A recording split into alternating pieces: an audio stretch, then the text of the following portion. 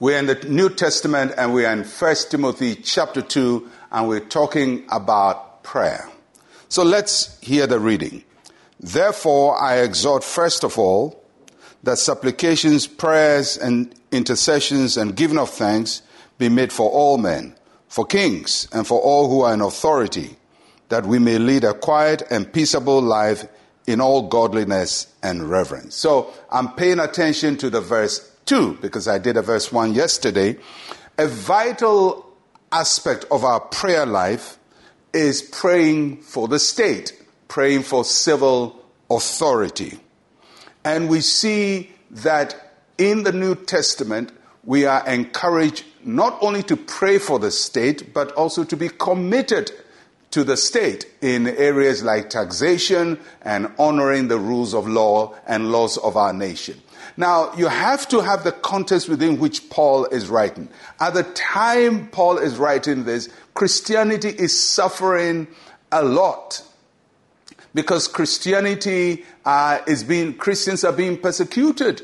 The government didn't like them. Some people have been arrested. So the natural thing you would have thought that Paul would talk about is to pray against the civil authority, but he didn't say that. He says we pray for kings and for all in authority that we may lead a quiet and peaceable life in all reverence. So that means that our prayer commitment is not affected by how we are affected. So we may not like what goes on in civil authority, but we have a commitment to pray for civil authority. Not from a partisan political point of view, but from a spiritual obligation to the nation that God has planted us in.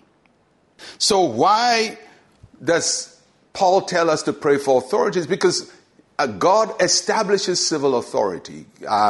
Today we call them presidents or governors or prime ministers. But God establishes them and God uses them. They are instruments in God's hands. And there are things he wants to do in a nation. He does it through the established governmental system. And that's why we pray for the nation, because we can't all govern a nation. Somebody or some group are entrusted with that. And if we want to live a peaceable life, those people better do the right thing by us. And that's why we pray for them. And we also pray so that the Holy Spirit can influence what goes on in a nation. And that doesn't mean that the leaders even believe in God or believe in the Holy Spirit or respect the Holy Spirit. But God, throughout history, has been able to intervene in governments where the people were diametrically opposed to him. Nebuchadnezzar was influenced by God. The pharaohs of Egypt were influenced by God. King Abimelech of the Philistines was influenced by God. And all these people were godless people. But they ended up doing the will of God. King Darius and King Cyrus, all of these influenced by God. So when we're praying for civil authority, it may not lead necessarily to the conversion of the civil authority, but Paul says so that we may lead a quiet and peaceable life.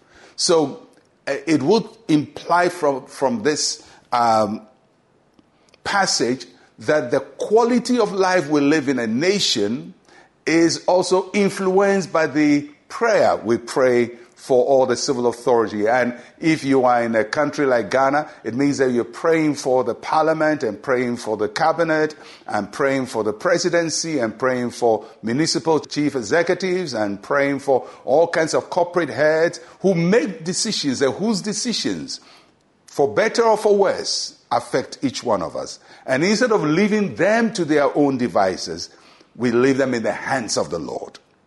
So the Lord, who influences all things, will speak to them, will guide them, will bring circumstances their way that will nudge them one way or the other. In their own will, they may not want to do that, but God has a way of nudging each one of us into his will, and like a shepherd who is guiding his sheep, corralling us into the center of his will. So Paul says, when you are praying, pray for all men. That is good, but pray also for those whose decisions affect you in all areas. And it could include your parents, your bosses, and everybody whose decisions affect you, so that you and I may lead a quiet and peaceable life. That's why we pray for civil authority. Let's pray. Say with me, Heavenly Father, thank you for the leaders of our world. Use them to work out your purposes on earth. In Jesus' name, amen and amen. Well, I'll catch you again tomorrow. I'm Pastor Mensa Otabil. Shalom, peace, and life to you.